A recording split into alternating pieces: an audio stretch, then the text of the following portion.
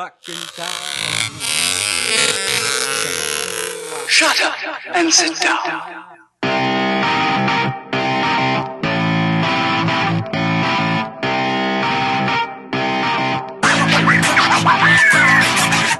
This is Take 9 of Films D Podcast. Thank you for selecting us on SoundCloud. I'm Richard Thomas, not John Boy from the Waltons. With me, as usual, on the sidelines, though, is Joe Walters, a.k.a. Geppetto, the Ghetto Geppetto, because the spelling's ghetto. It ain't Geppetto, it's Joe Petto. Anyway, he's still MIA, kind of like he was on the episode 5, The Search for Jedi Joe. Yet, just want to go straight in and introduce my guest. Now, I've met this brother while working in music in L.A. He's an awesome vision, ahead of his peers. I respect his hustle. He's a creator of the web series The Rapper, which launched fall of 2012. When I talk to this dude, I really be feeling like I'm talking to Ryan Coogler or just... But let me just go ahead and introduce him. Vinny Lamont, filmmaker Vinny Lamont, out on the West Coast. How you doing, bro? Hey, peace, family. How's it going? Good, bro. I appreciate you being able to take time out of your evening and do this podcast. We starting later than usual, but I want to go ahead and get straight into the questions. Oh, no problem. Honored to be here. So, you care to introduce yourself? Give people a brief background on yourself? Sure. My name is Vincent Lamont, a Los Angeles native, filmmaker, writer, director, producer. Been in the game for about 12 to 13 years now and still going strong. So, you said 10, 12 years. Is that about the time when you kind of fell in love with film, or was that kind of the period when you decided to take it up as a profession? That's about the time that I started to take it serious. I fell in love with film, man. The early 90s. My neighbors, Robert Townsend and Keenan Ivory Wayans, around the time where they were doing Hollywood Shuffle. Okay. And, you step outside and you see all the commotion and everything going on. Mm-hmm. You want to know, want to know what's what. And I saw them doing that. I saw Keenan working on In Living Color. I actually made a little cameo on episode 2 on the very first season of In Living Color. In Living Color. What? Gave our neighborhood a shout out. Yeah. Are you kidding me? Gave our neighborhood a shout out. Nice. What neighborhood you from? In LA, I'm from West LA, La Brea in Washington, South Orange Drive to be specific. Okay, all right. So, what was the skit? Were you in a skit, or was this one like particular? No. We were in the crowd. Okay. That's love though. Yeah. Oh, so Indeed. you started off falling in love with it back then. I mean, what was it like being in the audience? I've never participated in a live recording or anything, and then Living Color is one of my favorite shows. I wish I had it on DVD. I still got to get it though. It was very interesting, like kind of when they would take breaks. They had a guy kind of working the crowd, asking us questions and handing out prizes.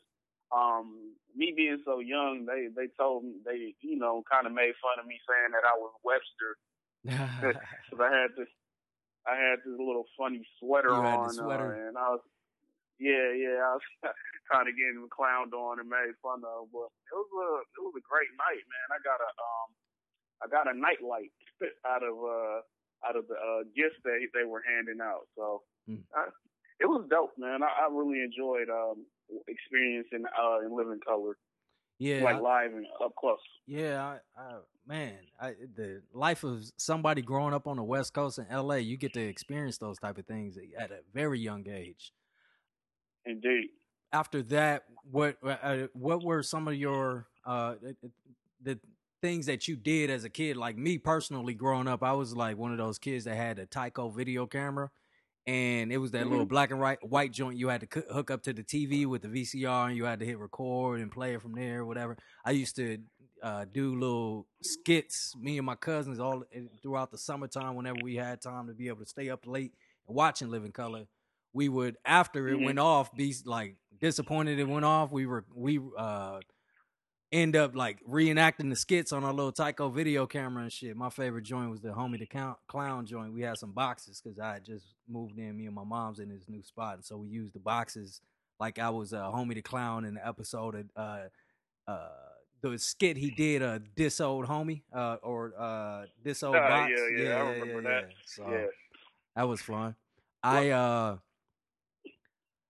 So when did you first pick up a camera then? So if it was 12 years ago, you picked up a camera?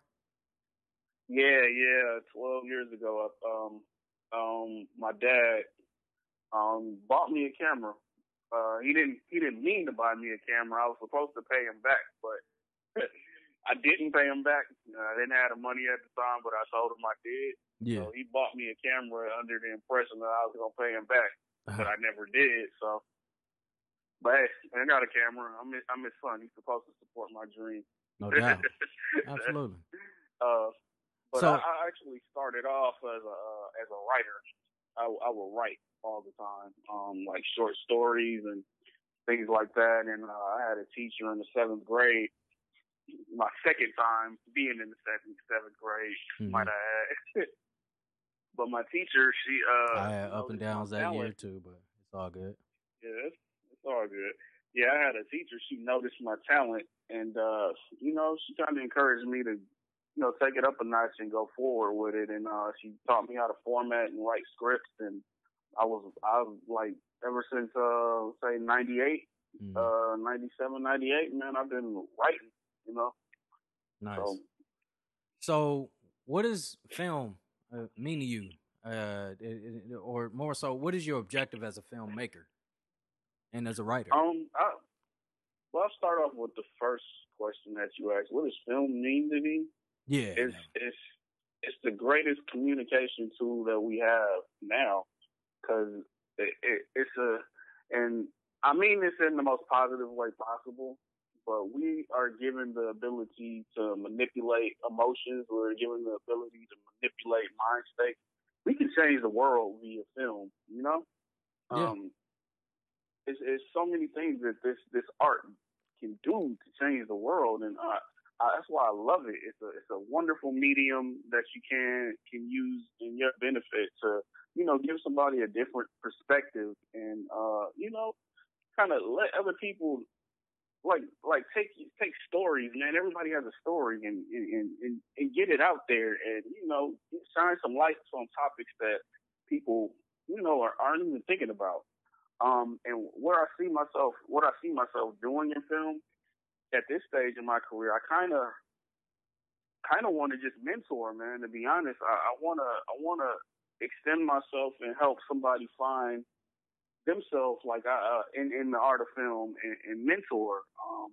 I think not to say I have like an extraordinary catalog as of right now, but I think I've done enough in the film industry to where I can fall back a little bit and bring somebody up through the ranks and teach them and coach them and push them out there, because we may have the next Spike, John, Ryan Kluger.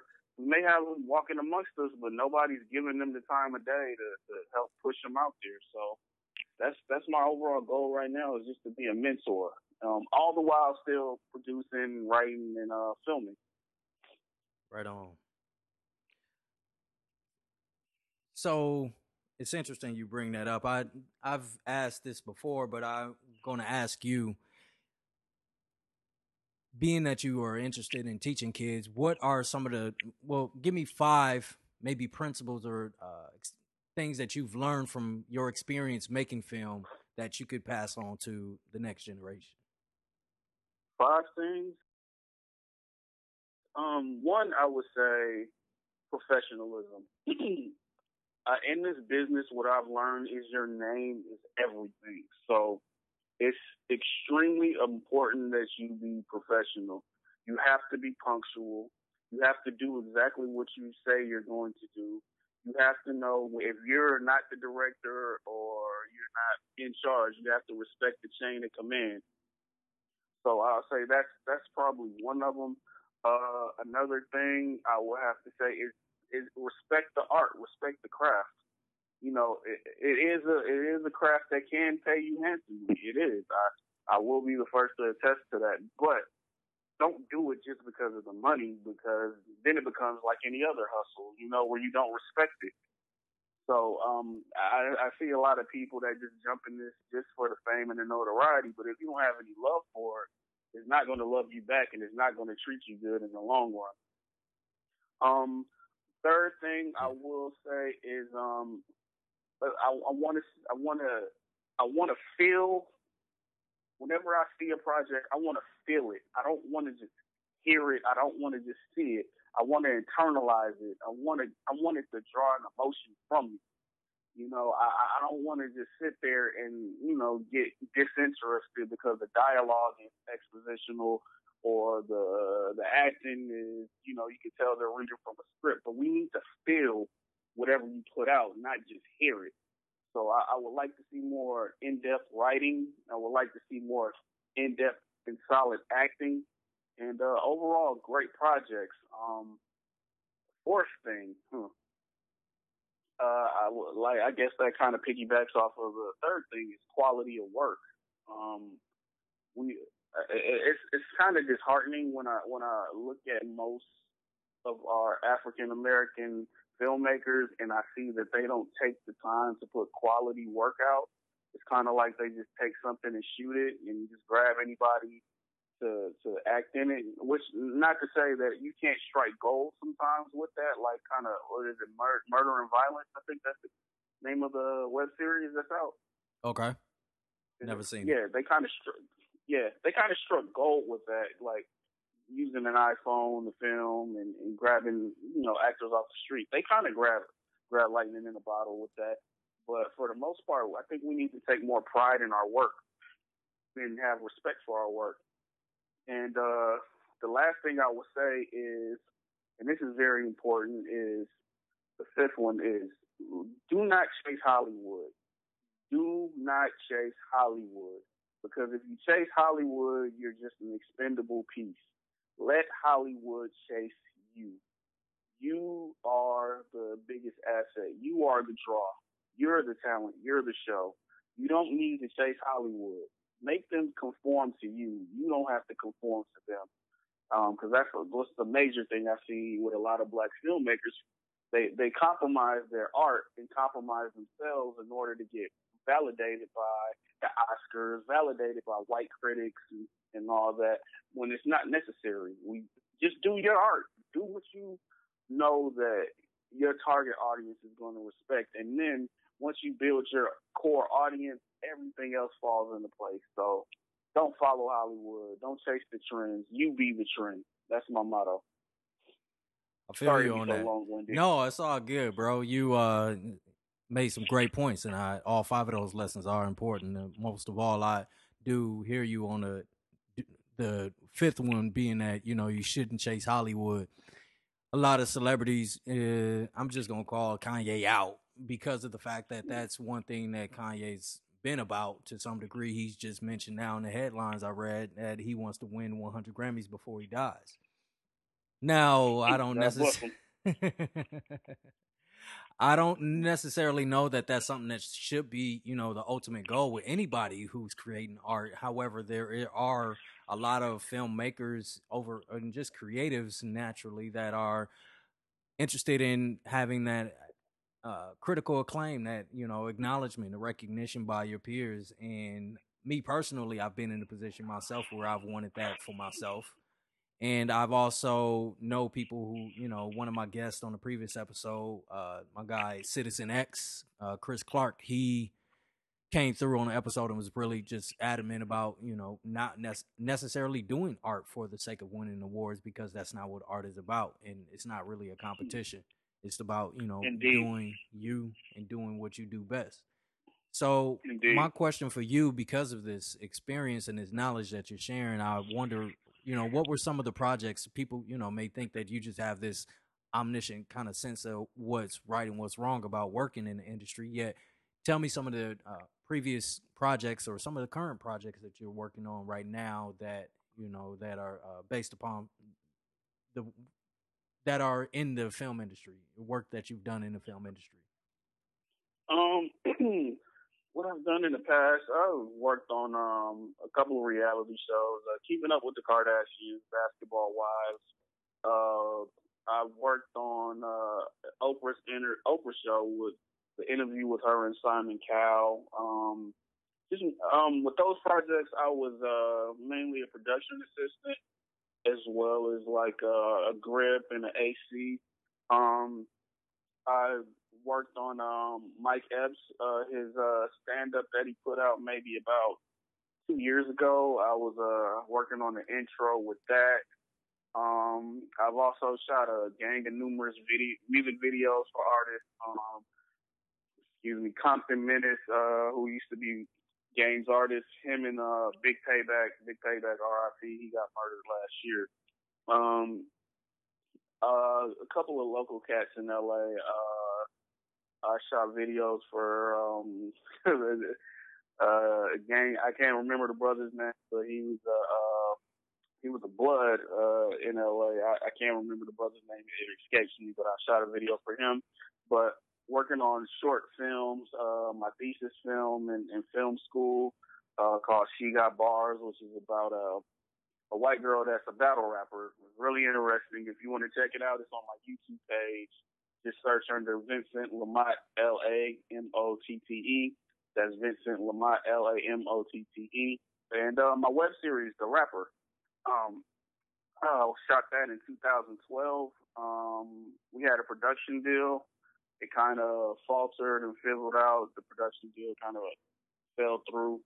And moved back to Atlanta. I moved to Atlanta. I was living in LA. But I moved to Atlanta in 2013. And I kind of been low-key from the game for the past few years. I just got married, had another child. So, life calls. Yeah, and, congratulations.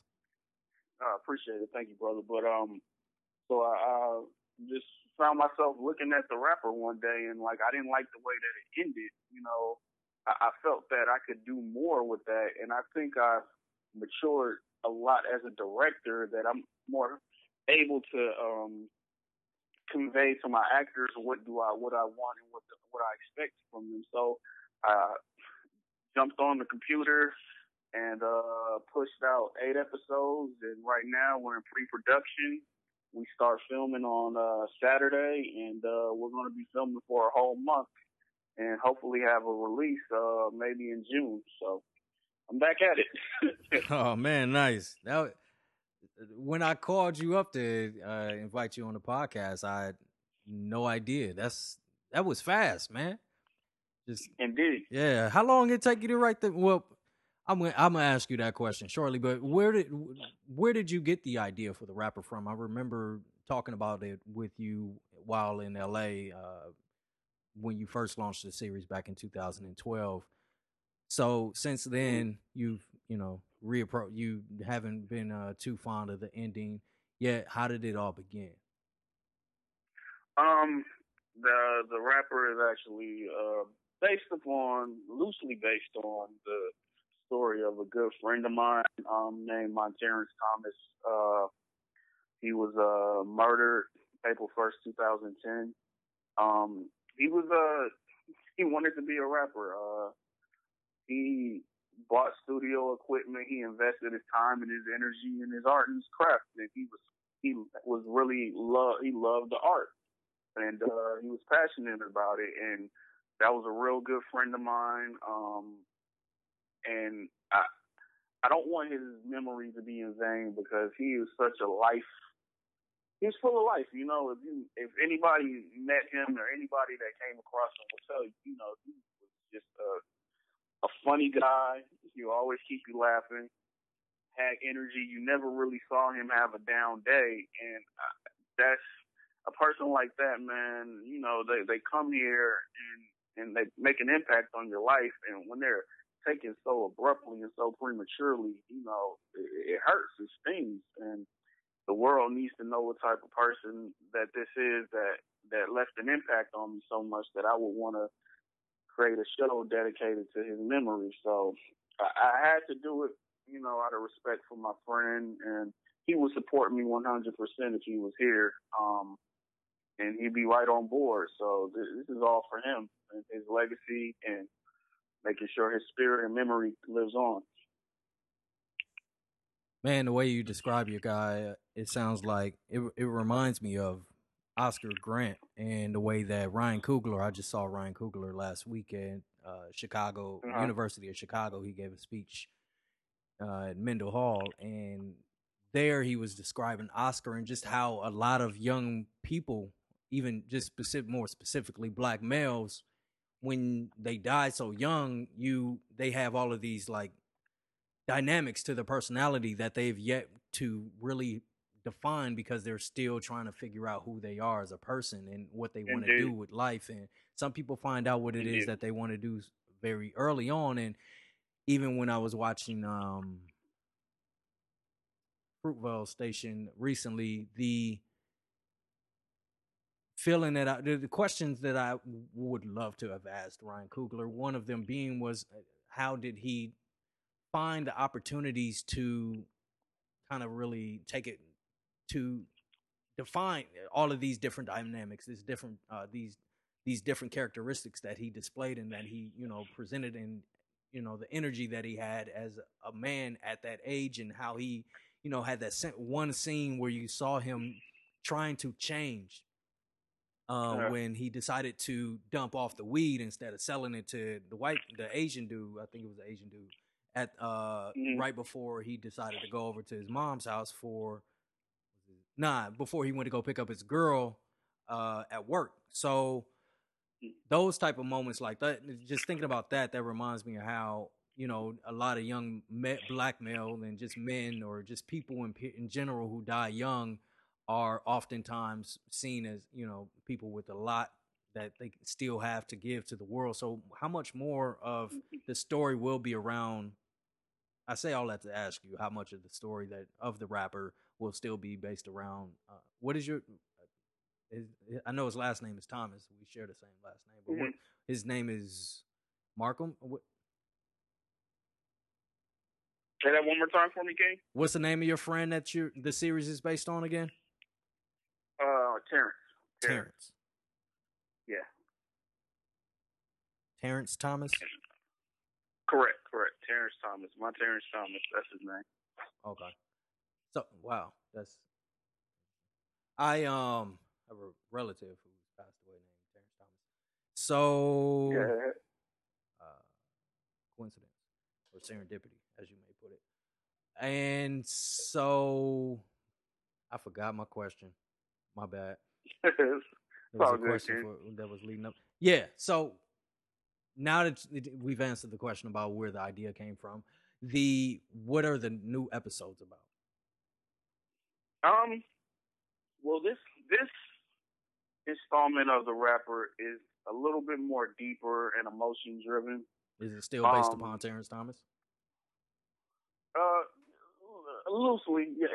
A lot of his philosophies and his beliefs are still in there, but we're starting. I'm not going to give too much away, but at this juncture of the Rapper, we're starting with a young man who was at a complete crossroads in his life, and as a lot of us young black males are, when we hit the age 18, 19, 20, 21, college isn't for us. And we don't want to work a job, so we don't know exactly what our purpose and our goal is, but we know it's not to indoctrinate ourselves in this system. We're put here to be put here to be great. We're put here to be kings. We're put here to be gods. We're not put here to bust our humps creating somebody else's dream.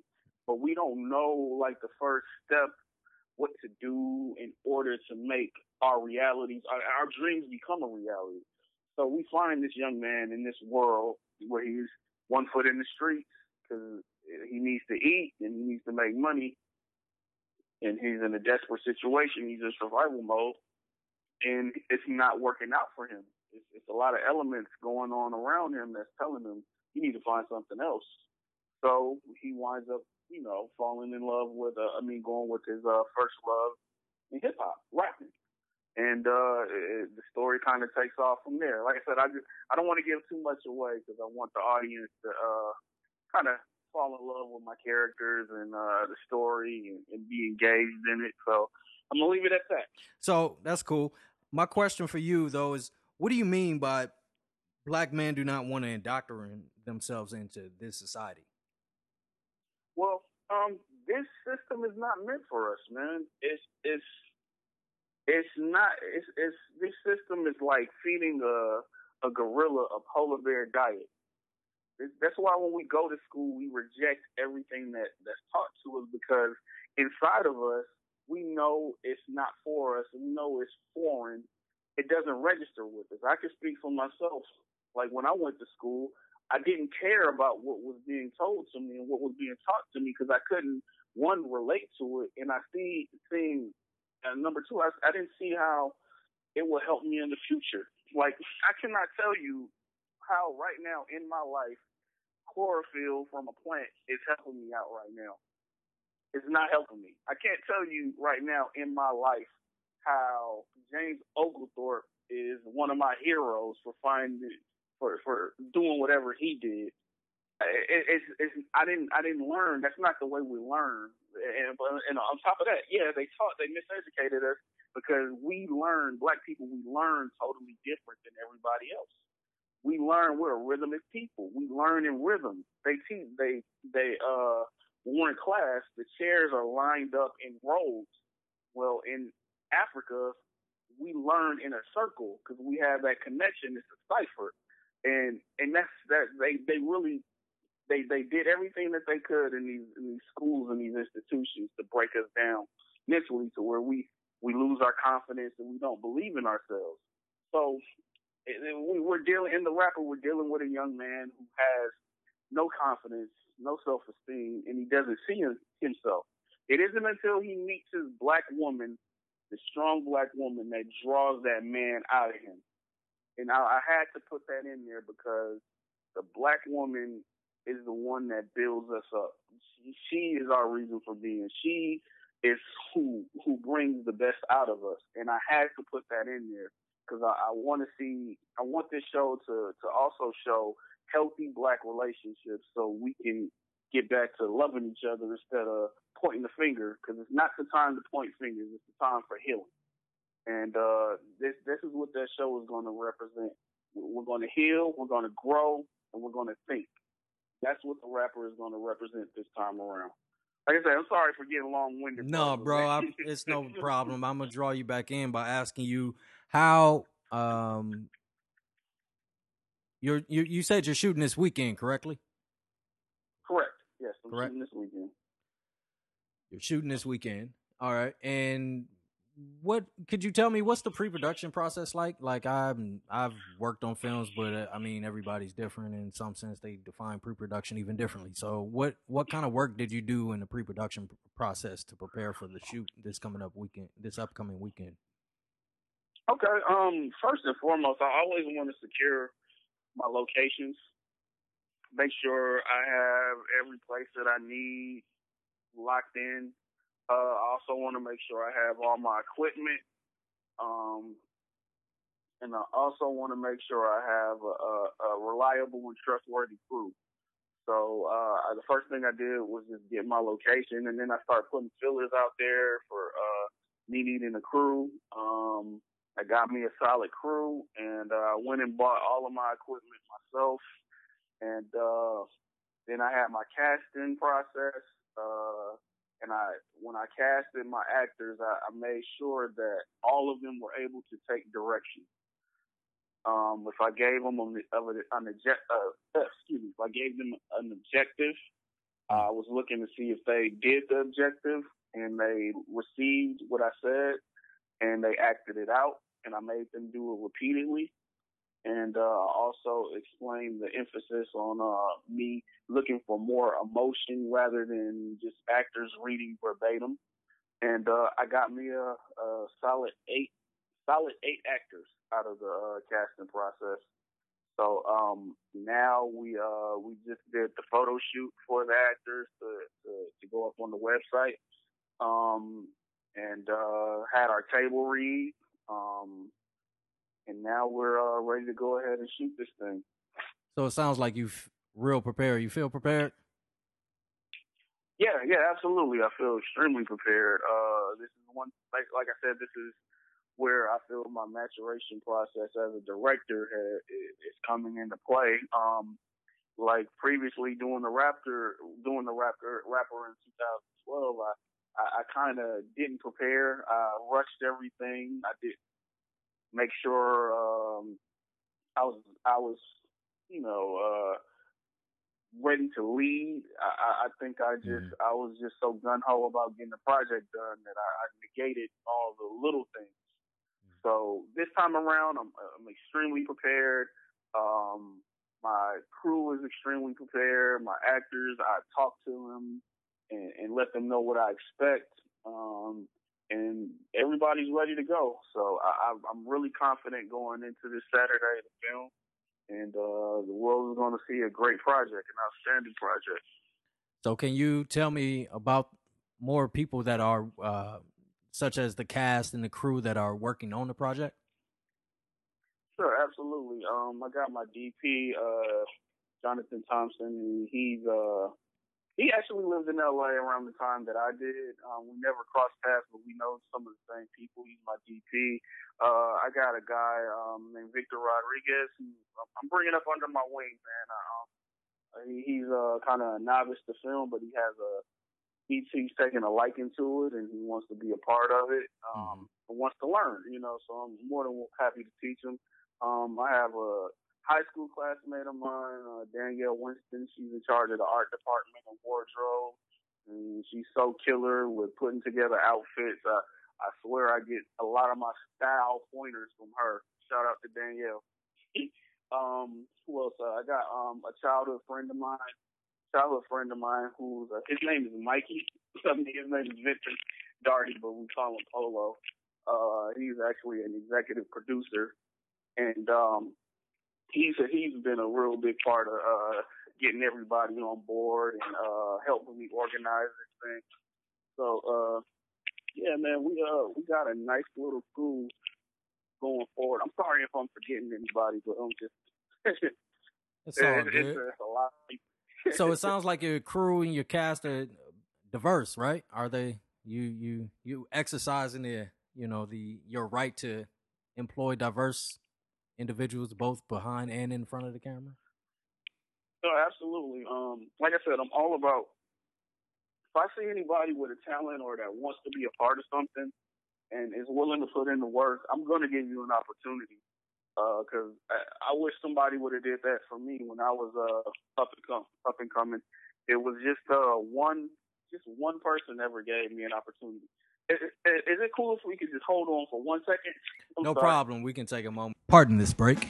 We thank you for listening to Films D Podcast. If you're interested in being a sponsor or would like to be featured on a future episode, please feel free to contact us at filmsd@gmail.com. That's FILMDEE@gmail.com. Thank you. Now that we're back, I guess I'm going to dip off into some of the questions that I ask everybody that I invite on the podcast. Okay. My first question is, what was the last film you watched online, like on Netflix, Hulu, Amazon Prime, iTunes, or any other streaming platform for that matter? And what was it about? The last film that I watched was a film called 5 Star on Netflix. It was a film about one older guy. He was a drug dealer. His name was Primo.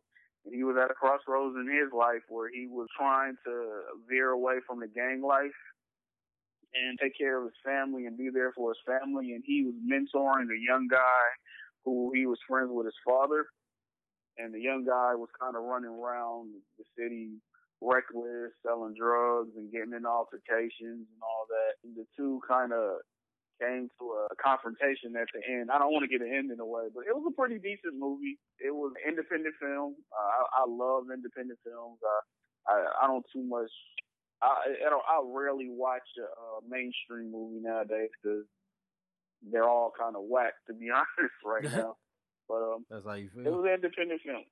Yeah. I think we've gotten so far away from story and everything is just explosions and big name actors. Nobody tells a good story anymore.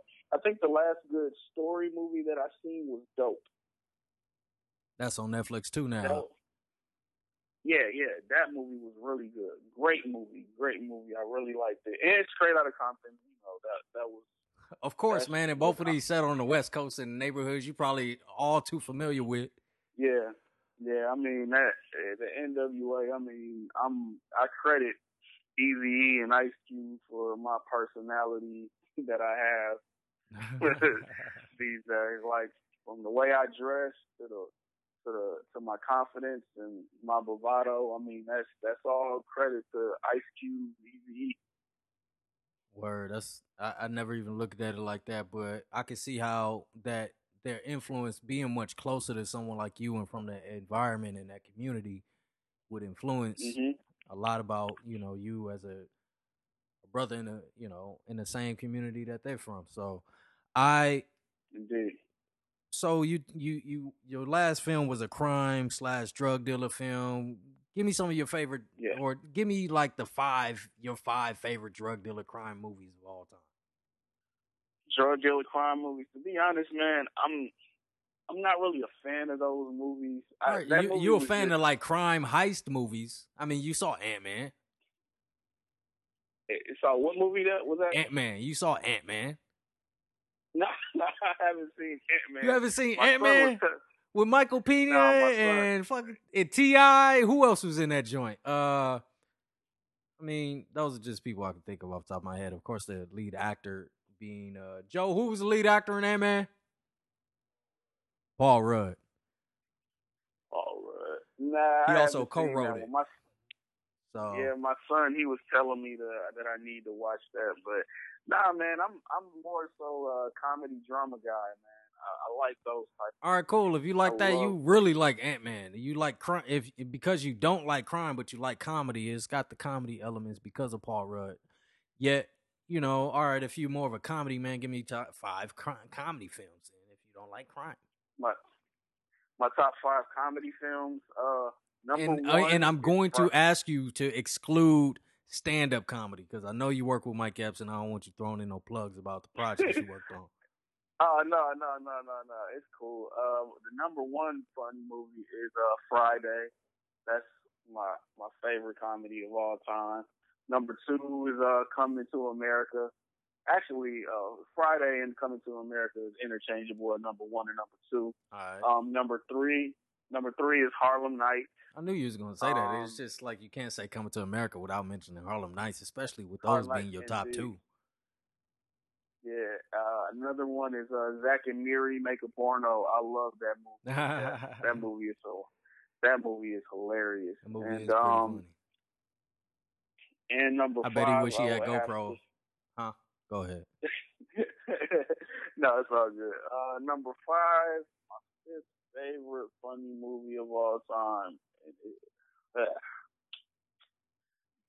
You know what I was thinking about it today? Major Payne. Major Vincent Winifred Payne.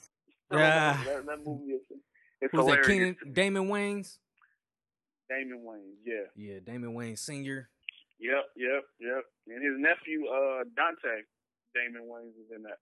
As a kid? One of the kids that go to the school? Yeah, his nephew's in there, yep. Oh, wow, I didn't know that. Nice. Yep. The Wayans family's always been one of the best families working in Hollywood. Indeed, man. It'll be, if I ever got the opportunity to work with them, my career that'll be full circle. No doubt. So your top films: Friday, Coming to America, Harlem Nights, Zack and Miri Make a Porno. Number 5 was Major Payne. All right, I can respect that list. So we talked about your top 5 comedy movies. Since you're working on a series about rappers and music, what are your top 5 rap albums? My top 5 rap albums? Yeah. Number 1 is Death Certificate by Ice Cube. Number 2 is America's Most Wanted by Ice Cube. Number 3 is Tupac Machiavelli album. Number 4 heavy on the West Coast now. Indeed. Number 4, I would say, is Me Against the World, Tupac. And number 5, I would have to put kind of a toss-up between Lethal Injection, Ice Cube, and Jay-Z's Reasonable Doubt. those are like my top 5 albums ever. Okay, I Yeah, can respect so- that. No, and honestly, I would have to put Reasonable Doubt in my list without a doubt. And Yeah, indeed. I just got Tidal myself. I've switched over to Tidal, left Apple Music behind because of the fact that you can listen to Reasonable Doubt on iTunes as well as Nas's Untitled album in its entirety. So, yeah, I was in. Aside from that, Kanye West's album is on Tidal exclusively for the next 2 weeks. I kind of appreciate Tidal more. I don't know if you use any of the streaming apps like Spotify or Pandora. Or SoundCloud. I mean, Yeah. I use SoundCloud a great deal to listen to a lot of mixes by a couple different stations on there from the West Coast in particular. Yet, I don't know. I had to put Jay-Z in there and maybe cut out a couple of them Ice Cubes and maybe even the Tupac albums. Them Tupac albums actually a toss up. That Machiavelli and that Me Against the World were two kind of like varying albums that really defined him as an artist, and just not only as an artist, but just how his mentality had changed as a man from that phase of being Me Against the World to feeling like, Machiavelli. Indeed. Yeah. So, yeah, man, I can't go wrong with those albums. Like, those are albums that I keep in rotation on the daily. Yeah. So you ever get into Scarface? I mean, it sounds like you heavy on the West Coast sound. You like the H-Town sound? Oh, what about absolutely. the East Coast, Oh, East Coast rappers? Yeah, man. If I had to do my favorite East Coast albums you would just do a category all by itself? Yeah, absolutely. Jay-Z, Reasonable Doubt is number 1. Biggie, Ready to Die is number 2. DMX, Flesh of My Flesh, Blood of My Blood is number 3. Number 4 is Dipset, Diplomatic Immunity. And number 5, I will have to say Nas, the very first Nas album. Illmatic? Illmatic, yeah. Why can't I even think about that? Nah, it's all good. You got Stillmatic, Illmatic. You get them confused if you wasn't into the industry like you. So I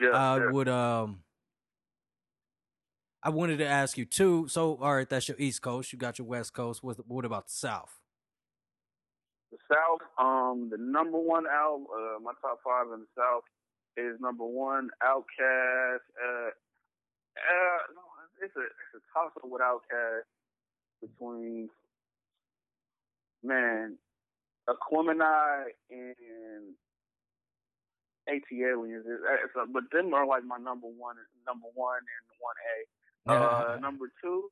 You split the single family home into a duplex. You say you got 1, and then you got 1A. All right, cool. Yeah. I say number 2 is Goody Mob, Still Standing, which is such an underrated album, man. Like, people don't never realize listened to how it, guy. I've listened to Soul Food, but not that one. You have to hear that album. It is so underrated. It's so underrated. CeeLo shows out on that album. But number 3, I would have to say Juvenile, 400 Degrees. Nah, no doubt. Yeah. And number 4, I would have to say Hot Boys, Guerrilla Warfare. And number 5, that was a second joint, right? Yeah. No, yeah, it was a second joint. Yeah. Okay. And then number 5, I would have to say Scarface. Man, it's tough. Picking my favorite Scarface album is tough. Hey man, especially if you heard his newest album on Yeah, Tidal. I got his new joint. But I won't put that over my homies. Okay, that's probably my favorite Scarface album. All right. Cool.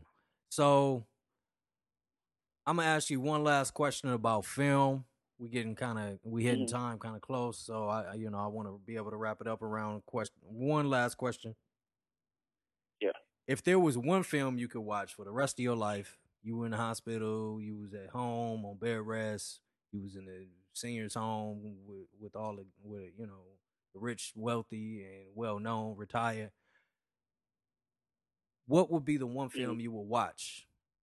Like if you only had one film you could watch, like your hard drive or your TV or your streaming service was glitching, and all you could do is watch this one joint all over and over and over again. What film would that be?